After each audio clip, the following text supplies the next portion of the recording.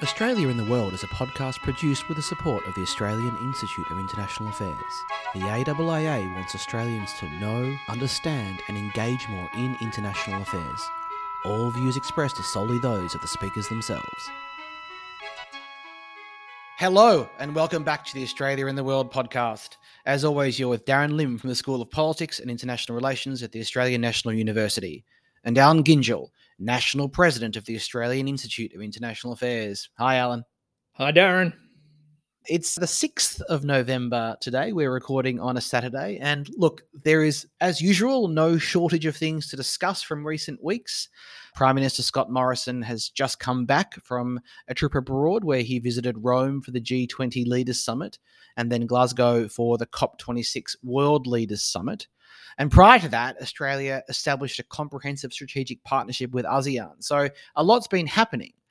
But having said that, from time to time, the world of international affairs gives us a recent event that both captures the attention of the news media because it is just so juicy, but from our perspective, also allows us to explore broader themes about foreign policy and diplomacy.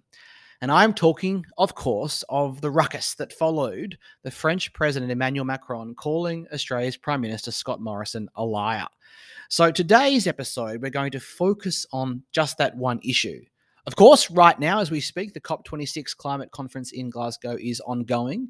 And look, that is probably going to be the most consequential event of this year, but we've decided, to wait. It's going to take some time for, I think, its meaning and import to become fully clear. And so we'll save our thoughts for that until after the conference concludes on a future episode. So, the Macron spat. Alan, I expect all our listeners know the basic outlines of the story. As we've discussed previously, Australia ditched its contract with a French state-owned company to build conventional submarines in favour of a new agreement with few specifics, but lofty long-term ambitions to build nuclear power submarines under this concept of AUKUS. The French were furious, of course, since I think it was their biggest ever defence contract in history. And of course, President Macron faces an election in April of next year. And look, we've touched on these issues in now 2 previous episodes of the podcast. But various things happened during the PM's trip. First, in a press conference face-to-face with Macron, US President Joe Biden described as clumsy the handling of this secret AUKUS deal, that it was not done with a lot of grace, and that he'd been under the impression that the French had been told, and that he said that France should have been told earlier, all in a clear attempt to repair relations with Paris. Second, when asked by Bevan Shields of the Sydney Morning Herald in Rome, do you think he lied to you, he being Morrison, Macron replied, I don't think, I know. And third, in response to all this, we saw some interesting reporting in the Australian media. The Australian newspaper itself reported details of secret communications that appear to challenge Biden's claims that he did not know that Australia had kept France mostly in the dark. And the title of that article was How Joe Biden Threw Scott Morrison Under the Bus. And then we also had reporting in the Daily Telegraph and in the Australian Financial Review that Macron had texted Morrison, so private text messages, just a couple of days before the AUKUS announcement, asking, quote, should I expect good news or bad news from our joint submarines ambitions, end quote. And I would note that the title of the Daily Telly piece was, Who is Really Lying in Scott Morrison, Emmanuel Macron's French submarine feud? Now, France's ambassador to Australia would then, just this past Wednesday, describe the leaking of these private text messages as, quote, an unprecedented new low in terms of how to proceed and also in terms of truth and trust. Now, when he was asked about all this, Prime Minister Morrison obviously pushed back vigorously. Curiously, he didn't seem to want to defend himself, saying that he had broad shoulders, but he was defending the nation. It was you and me, Alan, that needed defending, and Morrison said that slurs against Australia's integrity he would not put up for those. He would not cop sledging to Australia. And when asked whether he would apologise to Macron, he simply said, claims were made, claims were refuted. What is needed now is for us to just all get on with it. So, Alan, there's a lot to this, but as is our way on this podcast, let's start by looking back a bit and zooming out. Can you introduce us to the topic of, what should we call it? Let's call it perhaps honesty and integrity in international diplomacy. Go for it. Yes. Okay. Well, look, one of the foundational books about diplomacy and the importance of honesty and integrity in it was actually written by a Frenchman in 1716. His name was Francois de Callière, and he was a part-time envoy for Louis XIV. The book was called On the Manner of Negotiations with Princes, and he writes this: "The good negotiator will never base the success of his negotiations upon false promises or breaches of faith. Even the most dazzling diplomatic triumphs which have been gained by deception are based upon insecure foundations. They leave the defeated party with a sense of indignation, a desire to be revenged, and a resentment which will always be a danger." So, sound familiar? Now, I hasten to say that I actually haven't read de Callière, but long ago, when I was, to my astonishment, offered a job in foreign affairs, I quickly raced out to a second-hand bookshop in Carlton and bought Harold Nicholson's book Diplomacy to find out what I was in for. It actually didn't help with that, but Nicholson did quote de Callière approvingly, and the sentiment remained with me. Look, in any negotiations, of course, information will be withheld and the arguments will be framed in the most advantageous way possible.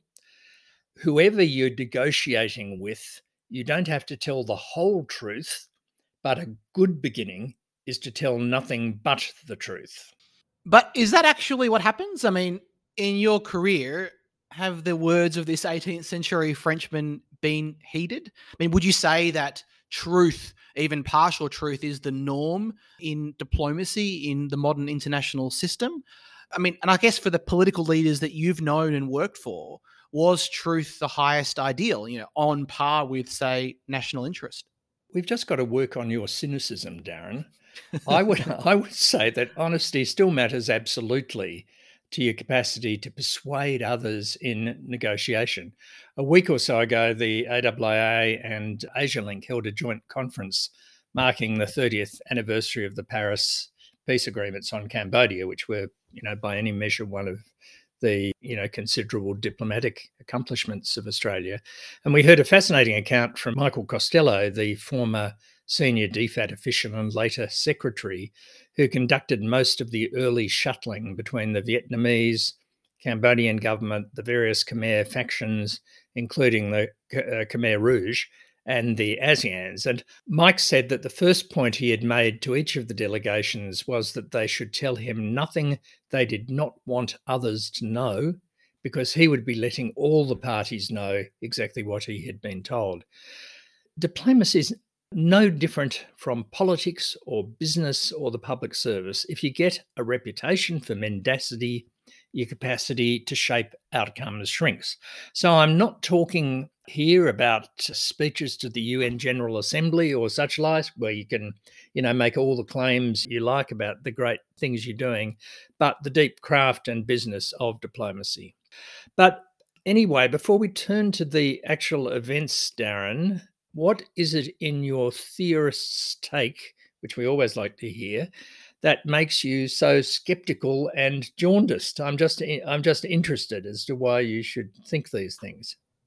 It's not that I'm skeptical and jaundiced. I'm just genuinely curious. I didn't want my question to imply that I think that politicians are dishonest in their negotiations. I was just generally curious as to what actually goes on in the minds of leaders and how that has played out in your experience.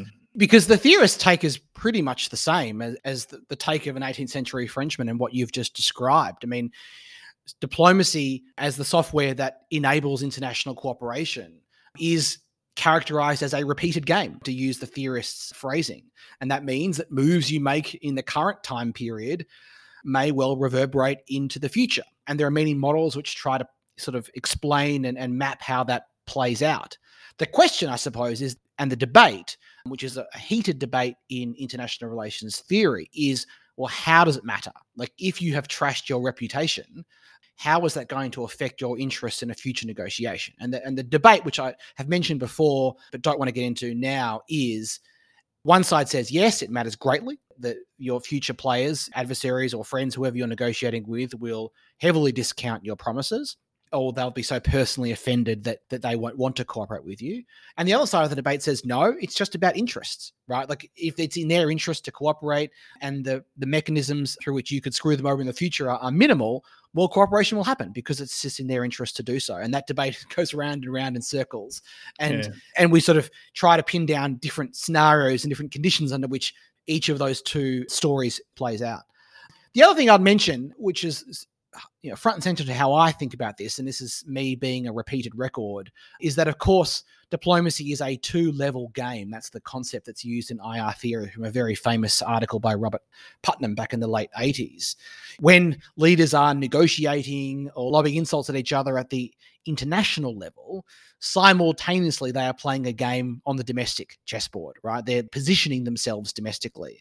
And often the reason that international cooperation fails is because it was politically unacceptable at the domestic level. And so I think it's worth noting on that point that it's not just Macron, but Morrison, of course, himself, who is going to be facing an election, and possibly around exactly the same time that Macron is. So it's sort of a perfect storm of domestic political imperatives that clearly is overshadowing what's happening at the international level. Anyway, Alan, with that context, let's get to these events. And I want to break it up and begin with the sort of the propriety of the matter here. You've got two big things that happen that we need to consider. One is Macron accusing Morrison of being a liar. And then second, we have Morrison's office, someone connected to him, seemingly leaking private text messages in response to the Australian media. Now, we know what the PM thinks. He would frame this as claims were made, claims were refuted, we need to move on. Is it as simple as that? Well, one of the problems is that the claims were not refuted. The Prime Minister's decision to release Macron's text message, and that hasn't been denied, is certainly of a different order from even a highly critical comment to the press. And let's face it, I mean, just thinking about yourself, it's not hard for anyone to understand how angry you'd be with someone who shared around your private messages as part of a gotcha game. As the French ambassador said, the actions will certainly, they won't stop people texting, of course they won't, but they will remind some international interlocutors to be careful in dealing with Australia because the words might be used against you. So it was a big call. If the text had shown Macron acknowledging that he knew the deal was off, then perhaps the damage would have been worth it for Morrison. But in fact, it showed no such thing. Even more tellingly for me, I think, in terms of the way the French responded, was that just 2 weeks before the AUKUS announcement, Maurice Payne and Peter Dutton had sat down with their French counterparts at the 2+2 Foreign and Defence Ministers meeting and signed on to a communique which spoke about the two countries as staunch partners embracing the future, talking about our close-knit bond forged on the battlefields of World War I, stronger than ever as we embrace new opportunities to tackle global challenges. But obviously, by that stage, the Australian ministers knew exactly what was coming. It's interesting, Alan. You mentioned the sort of the potential stain on, or the doubt, shall we say, that future leaders might have in texting with Australia. And you use the word Australia, not with Morrison. And that's a distinction I think that's important, because if I was the Prime Minister of Australia, I would certainly have different feelings about texting with Joe Biden versus texting with Donald Trump, as one example. Yeah, no, that's like a French example. If texting with Macron versus, let's say, Marine Le Pen or this new up-and-coming populist, I think his name is Eric Zemmour, I believe. Not because I want to impugn the integrity of any of the individuals, just I see in their worldviews a focus on interest, and we'll talk about this more in a minute, that sort of seems to displace or overwhelm the propriety of the matter, right? I've got more to say about this. I certainly don't want to be seen to be putting Morrison in a camp with either Trump or Zemmour, just simply saying that I think there are differences. But also, Alan, to take up what you said at the very end there, did the Australians know exactly what was coming? I think this is my point. Macron called Morrison a liar, basically straight up. Like, he wasn't even framing it as his opinion. Like, it's not, I don't think, I know, is what he said, right? So he's not framing it as an issue upon which reasonable people could disagree. He's claiming it as a statement of fact. And there are many ways of calling someone a liar without actually using that direct language. I mean, take France's initial statement saying that Canberra, quote, broke the relationship of trust. Now, that's essentially saying the same thing, right? But it's a much gentler, almost euphemistic way of doing it. But it's still effective in the sense that anyone who's paying attention knows what France is saying. But for the broader public, and this brings us back to the two-level game, you're not using that loaded language of being a liar. We know Morrison cares about what the broader public thinks because they're not paying attention to sort of this diplomatic speak versus the such stark term like liar. So that's why it's more diplomatic. Like, you're being more diplomatic if you do it that way, because it's more sensitive to the domestic political considerations on the other side. Look, yes, I know an Australian journalist dangled the bait in front of Macron, but look, he's a pro. He didn't have to take it. So if I'm Morrison, I'm thinking to myself, I'm going to fight fire with fire. I'm going to fight undiplomatic with undiplomatic. And if that means breaking a norm in doing so, so be it. Look, he called me a liar. I have to respond with force. I mean, is such thinking that far out of the bounds of propriety? Just a couple of things. You asked whether the Australians knew exactly what was coming. I meant with the AUKUS deal, and it would astonish me if 2 weeks before the announcement, the Defence Minister and Foreign Minister weren't fully aware of all of that. Okay, gotcha. The reaction from Morrison was by no means out of the bounds of human responses or even political responses. And I don't mean to suggest for a moment that Macron didn't know precisely the political impact he would have. Even if he'd reverted to the French language, it would have slightly softened the blow. My only point here is that there's a difference in form, I think, between name-calling, which Macron did, and leaking personal correspondence. And that in this case, the smoking gun of the Macron text wasn't clear enough to have caused Macron equivalent pain to the pain that was caused to Morrison. Okay, that's a good point. Well, let's turn then to the substance. And I guess this is where you finished off there, Alan. Like, there have been multiple pieces of reporting in the Australian media about government concerns with the French contract, including a quote from the Secretary of the Department of Defence, Greg Moriarty, at an estimates hearing in June, where he said that prudent contingency planning was underway as a backup to the French plan. Another quote was, "It is prudent that defence is looking at alternatives if we are unable to proceed with the attack class." So the Morrison government, I guess, argues that the French had enough forewarning that things were not going as planned and that a contract cancellation was therefore always on the table. The French government, of course, is saying, we have this phrase, broke the relationship of trust. So their characterization is one of severing a trust relationship. Now, while I don't necessarily agree with him, I certainly appreciated Paul Kelly writing in The Australian quite boldly that Macron was misled and Morrison had every reason not to inform him. So he's making a clear argument that, this was the only way of doing this. Kelly argues that the nature of the AUKUS deal, the submarine deal, required secrecy because the French would have tried to scuttle it as soon as they found out. And he says, just look at how they tried to do so when they did find out. They called Washington immediately and tried to get the deal undone. Now, Kelly quotes an unnamed Australian source, quote, "France would have left no stone unturned to upend this deal." And then Kelly himself concludes that, quote, "briefing Macron would have been irresponsible folly." Alan, what do you make of each of these arguments? Either one, that the French knew enough already, or two, that once Australia decided we needed nuclear submarines, we had no choice but to mislead? I just want to begin with a preliminary point, Darren. One of the surprising dimensions of this whole current dispute to me is the way it has become in the public discourse here about how we got out of the French contract rather than what the hell the Australian government has been doing about the nation's submarine program. After all, under this one coalition government, we've seen first the delays and diplomatic backwash from the Abbott government's desire to buy Japanese submarines and then backing away from it. Then the Turnbull government's embrace of the French option, which was to turn a nuclear design into a non-nuclear boat, only to discover, apparently, although there's a good deal of murkiness here, that it was a dud deal and a dud contract and the boats couldn't be delivered effectively. And finally, under Morrison, a shift at considerable cost to an even more expensive and in many dimensions, including timing, more problematic nuclear-powered option. All this under the one government.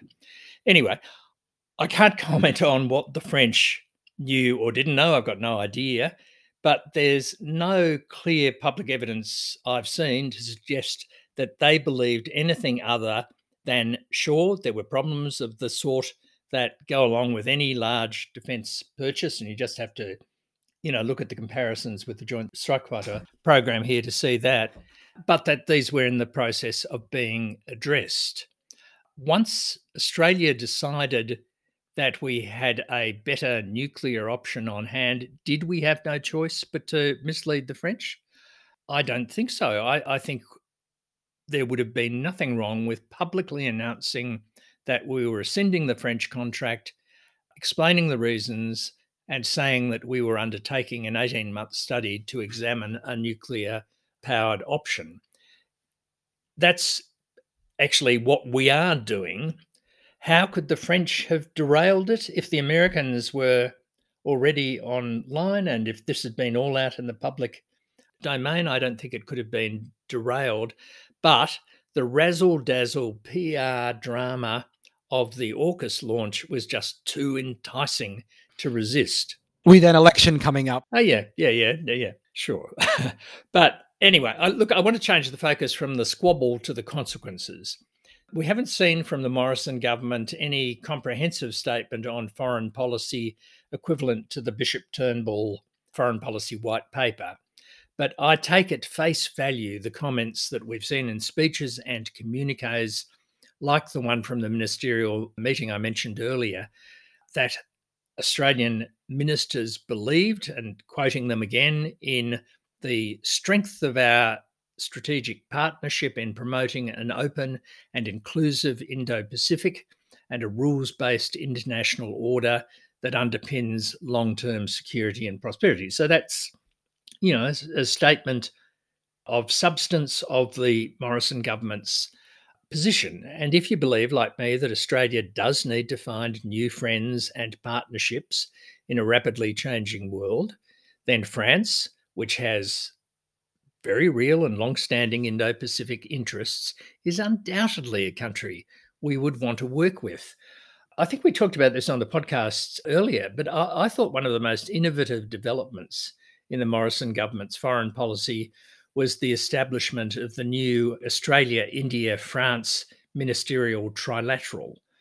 The second meeting of that grouping had been planned for New York, and it became one of the first casualties of the current dispute. And there was so much more that we could have done. So I think there's a real foreign policy loss here. Anyway, I've talked for too long. What did you make of it all, Darren? On that last point, I guess what's interesting is that I suppose the way the government sees cooperation with the French is sort of through this zero-sum lens, that we could either get a submarine deal that we now think is essential, or we could do things with the French. And if you just see it as that, as we have to choose one or the other, it's obvious that you're going to choose the former, because the scope of what we can do with French, while substantial, just doesn't cut to the very heart of our national security interests, the way we're thinking about them right now. And so the question then is, could we have actually not made it a zero-sum lens and try to find a way to make it something else? And I think, above all, while it was a headline and grabbing event, it made a lot of news, and that's probably quite vexing, as a distraction from the life and death matters that are being discussed in Glasgow. I still cannot help but be just endlessly fascinated by it, because I actually think if you're looking to develop a theory of what I'll call a Morrison doctrine, and I don't just mean a strategy for Australia at this point in time. I mean something that has his personal stamp, like his worldview, mixed with Australia's interests. I think we have enough on the table to develop one. It's going to be different to what you asked for, or what you noted was missing, Alan, which was a comprehensive statement on foreign policy, equivalent to what we had from Turnbull and Bishop with the white paper. But I think taking all of AUKUS together, the China angle, the nuclear subs angle, as well as the execution vis-a-vis the French, I think we have enough to at least have some fun, or for me to have some fun as a theorist, to put together a bit of a theory of a Morrison doctrine. So let me try to give you a little mini lecture on what that would look like. To begin, I think I should observe there is a striking consistency with a theme we've discussed so many times before on the way the government has handled its China policy, which is hard to say it's obviously the wrong decision, but good grief, was the execution lacking. So I see a real continuity there. So if I'm going to sort of build a Morrison doctrine, I think I would describe it as having 4 core pillars. The first is a relentless focus on national interest, and I don't think the PM would disagree with me here. Now, of course, the obvious retort is to say, well, all leaders at all times are focused on the national interest. But I do think it's a bit different with this Prime Minister. I'm not quite sure how to describe it, except to say that, I think this Prime Minister clearly does not see himself as part of some globalist cosmopolitan elite. He doesn't see himself in fraternity with or common cause with other world leaders. And look, this can have a positive, because if it keeps him in touch and attuned with the needs of the quiet Australians. But the consequence might be the lack of interest in developing a rapport or a camaraderie, fraternity on a personal level with other leaders. Foreign policy and diplomacy for him are the relentless pursuit of interest. And so therefore there's not much room for developing personal relationships along the way. Perhaps you could have the same experience as Australia that France had, where someone makes a decision in their interest that upsets you, and you've just got to deal with it and move on. And second, I think the Morrison Doctrine's definition of interest, of national interest, really is heavily biased towards traditional security and sovereignty. Military threats, interference threats are given far more attention and prominence than non-traditional security concerns like climate change or other aspects of human security. Third, following on from this, international cooperation only happens through coalitions of shared interests, only when things are relatively straightforward, I would say. And that includes, therefore, a strong focus on the domestic. There's no room for domestic political bravery in a Morrison doctrine. You're never going to see a decision like we saw from Angela Merkel in 2014 to let in 1 million Syrian refugees, for example. Now, to be fair, there are a few politicians like Merkel, and probably no more other ones in Europe, that would have done this. But I think the point I'm trying to make is that cooperation in the Morrison doctrine only happens when national interests and domestic politics, the two-level game, aligns very cleanly on both sides. And that has the consequence of creating a much narrower scope for cooperation, which we theorists kind of conceptualize as the overlapping of wind sets. And finally, to come back to my first point, that it's hard to disagree on substance, but you can, I think, quibble with execution. I think the Morrison doctrine would discount the merits of diplomacy and of persuasion as meaningful vectors of national power, because these sometimes will cut against the national interest.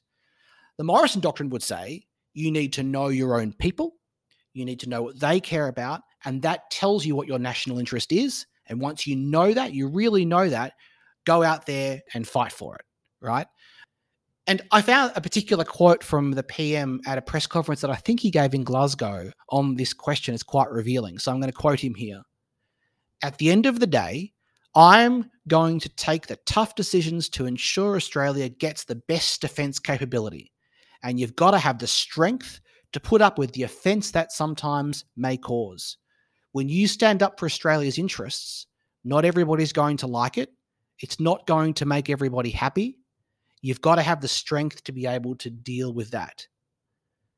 So what's interesting is that he's saying that nothing is going to sway from him doing what he judges to be in Australia's interest. But what he judges to be in Australia's interest, and his conception of political bravery, I suppose, is about the attacks he'll cop from the outside rather than the attacks he'll cop from the inside, right? And so it doesn't seem like there is much in that worldview where there is a scenario where, as a leader, he will need to do things that are going to be unpopular domestically, but that he judges in his best efforts to be in the long-term national interest, right? And then I think that's quite an interesting way of framing it.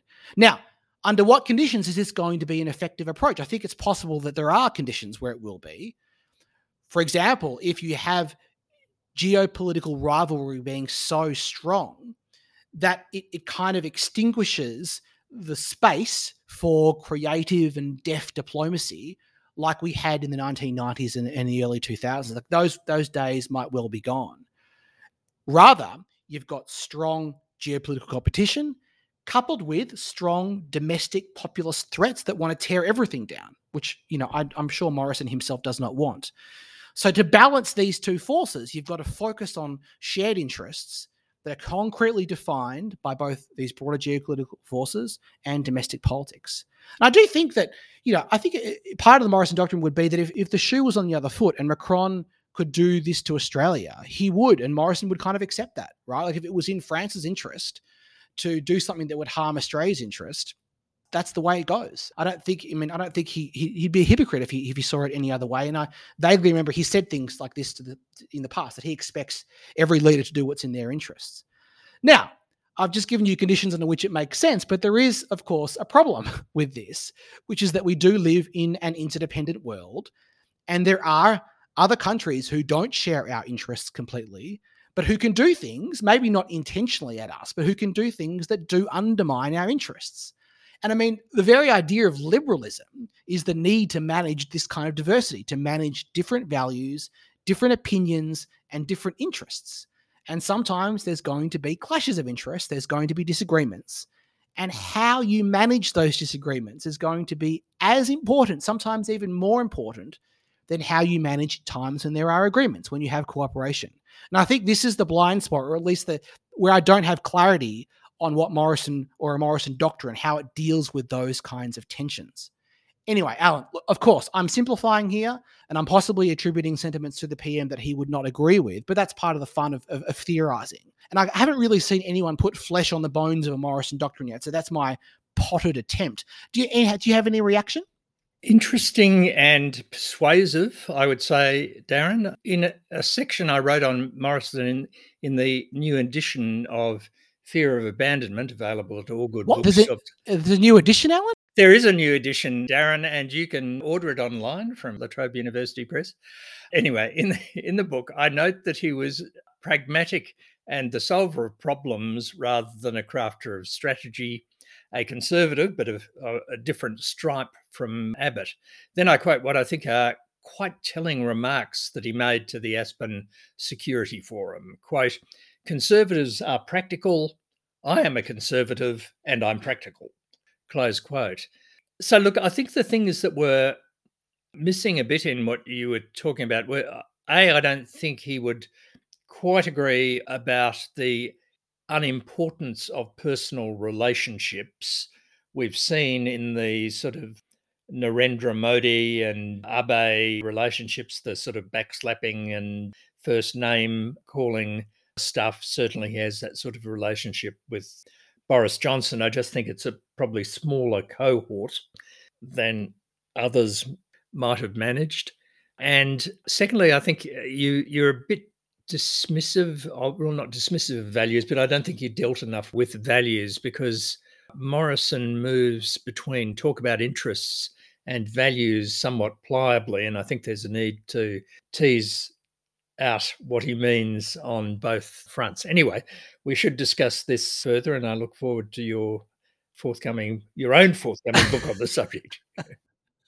Both points well taken, Alan. I think where that conversation needs to be is what happens when those things clash. Like, it's easy to have a personal relationship and to extol the virtues of personal relations when there's no cost to that, either to the national interest or to you in terms of domestic politics. And it's also easy to extol a certain set of values, but things get interesting when those values clash with interests, and you have to make a call and say, I'm doing this because I believe in it, even though it's actually not in my interests, and that, and I may pay a political price for it. So I think IR academics have this notion of cheap talk.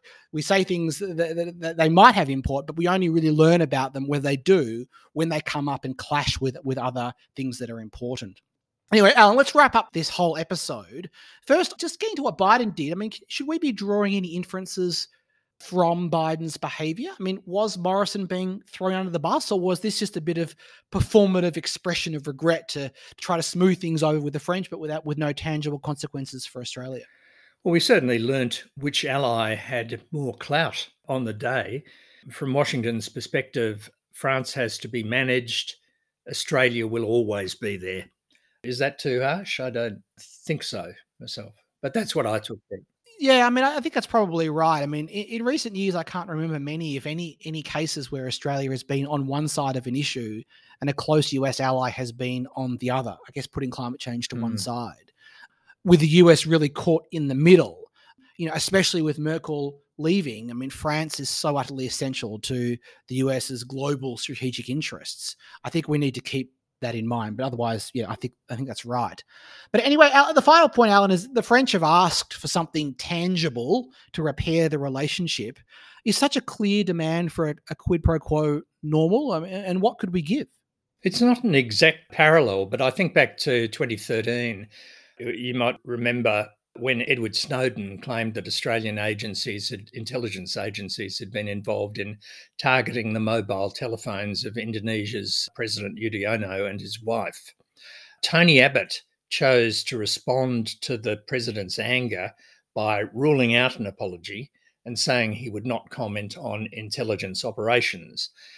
The result of all that was that the Indonesian ambassador was recalled for several months to Jakarta, and cooperation on people smuggling, which mattered to us, ground to a halt.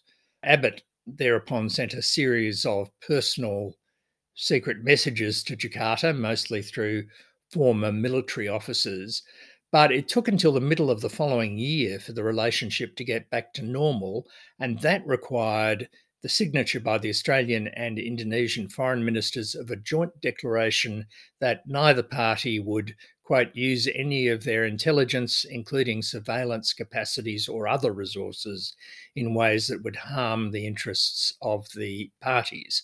So, yes, something is needed. I suspect nothing will happen until there's a change of either personnel or party in Canberra or Paris. But at that point, the thing to do, as with Indonesia then, is to give a signal that acknowledges both the other country's dignity and its interests. And that'll go for China too at some point. Okay, Alan. Well, let's wrap up today's episode with reading, listening, and watching. What do you have for us this week? Look, I want you to talk to me about Substacks, because I've found that I'm now subscribing to 3. Ben Herscovich's From Beijing to Canberra, which you recommended on the podcast, the economic historian Adam Tooze's chart book, and on US politics, Heather Cox Richardson, who's a professor of history at Boston College, and her Letters from an American. But I stumbled on all 3 of them virtually by accident.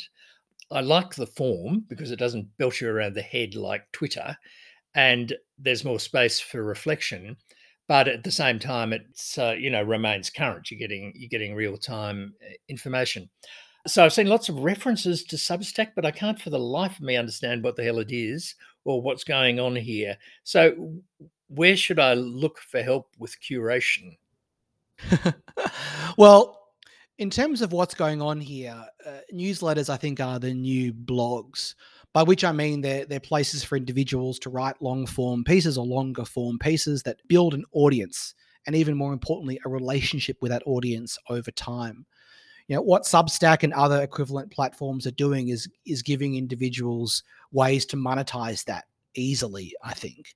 And so that's why you've seen many high-profile journalists take their personal brands away from places like the New York Times or Vox onto the platform and make a lot more money in the process. And it's not just journalists, though. It's academics, as you've mentioned with Adam Tooze or Ben Herscovich. But even someone like Kareem Abdul-Jabbar, the former NBA superstar, has his own Substack and a lot of varied interest in life that he wants to talk to his fans about.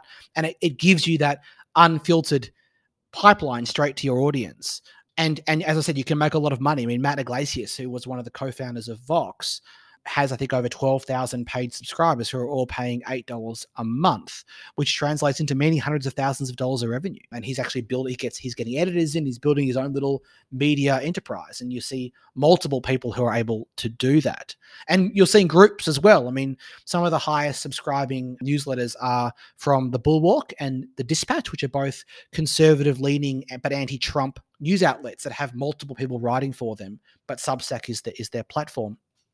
There's also a bit of a libertarian dimension that's come out. You've got writers like Glenn Greenwald, Bari Weiss, who have felt oppressed by the institutions they were working at before. In Greenwald's case, it was his own website, The Intercept. In Weiss's case, it was the New York Times. And they feel that they don't want to be fettered by those institutions. They don't want to be fettered by having a good editor. They want to do it by themselves. And I think that's part of the discourse that Substack is sort of trying to democratize, I think, the fourth estate to some extent, which I guess has some elements of truth. In terms of curation, it's hard, and it's hard not just for you. It's even harder for the writers themselves who are trying to grow an audience and maybe make a living. And I don't think Substack or any of them have really solved this problem. I think there are three mechanisms of finding new readers and for finding new newsletters. And I've read that the biggest one by far is Twitter. That's the way that newsletters find their new audience members the fastest and the greatest volumes. And I think it's probably because Twitter is where the people who use Twitter are the ones who are most likely to be interested in long form pieces, whether that's reporting, analysis and opinion, or the creative stuff. I mean, everything is on Substack: creative writing, kitchen recipes and reviews of products, everything, right? And so I think Twitter, unfortunately, Alan, is the main way. The other ways are the newsletters cross-referencing each other, which is what blogs used to do. You used to have that blog roll on the side of the blog post. And so you'll see that writers cross-referencing each other and promoting each other on Twitter, which is the way that I found things. And finally, you've got the word of mouth angle, including podcasts. I guess I should make some recommendations myself then. I mean, as I've said in the past, I really like Ben Herskovich's From Beijing to Canberra because it's right in my area of research. And indeed, the focus of this podcast, I've definitely borrowed some of his ideas and research from time to time. So thanks, Ben. And if you want to follow the nuances and the details of Australian diplomacy vis-a-vis China, I think it's essential. And I think that's one of the benefits of Substack generally, is that you can find people who are really working in your area and give you deep dives in ways that you can't get from the New York Times or The Economist, as great as those publications are.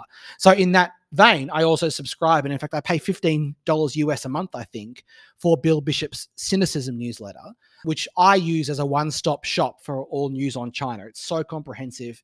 He also must make a lot of money over it because he's got thousands of subscribers paying a pretty hefty fee. But for me, it's good value for money. And there are other options in the China space.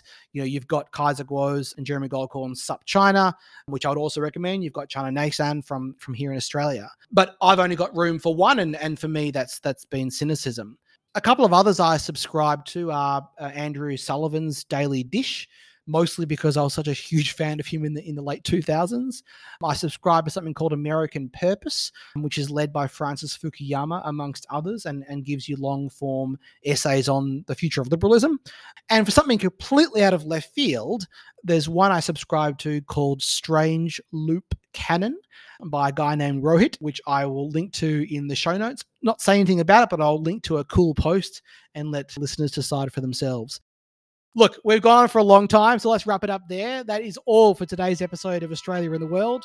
As always, we thank Mitchell McIntosh for outstanding help, especially with audio editing, and also to Rory Stenning for composing our theme music. We will talk to you again soon.